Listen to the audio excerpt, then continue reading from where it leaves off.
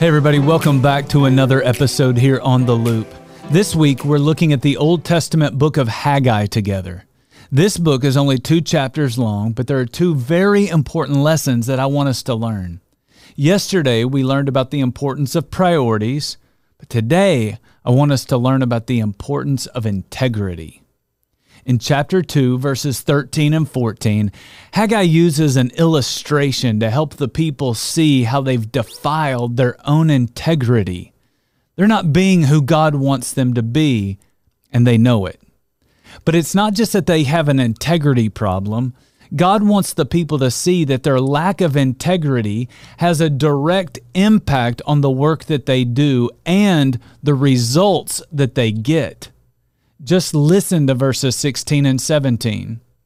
When anyone came to a heap of 20 measures, there were only 10. When anyone went to a wine vat to draw 50 measures, there were only 20. God said then, I struck all the work of your hands with blight, mildew, and hail, and yet you did not return to me, declares the Lord.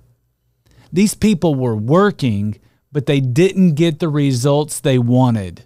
They were expecting the blessing of God, but it wasn't there because God was working against them rather than working for them. We need to know the same is true in our lives. When there's an integrity problem or a character issue, God is not blessing us and working things out for us. Instead, He often works against us. And so let me ask you, how's your integrity? How's your character? Is there anything going on in your life right now that might cause God to work against you rather than bless you? If so, just own it and come back to God. Ask God to help you with it. When the people did that in Haggai's day, God said this in verse 19, "From this day on, I will bless you." He stopped working against them and he started working for them. And he wants to do the same in your life and in mine.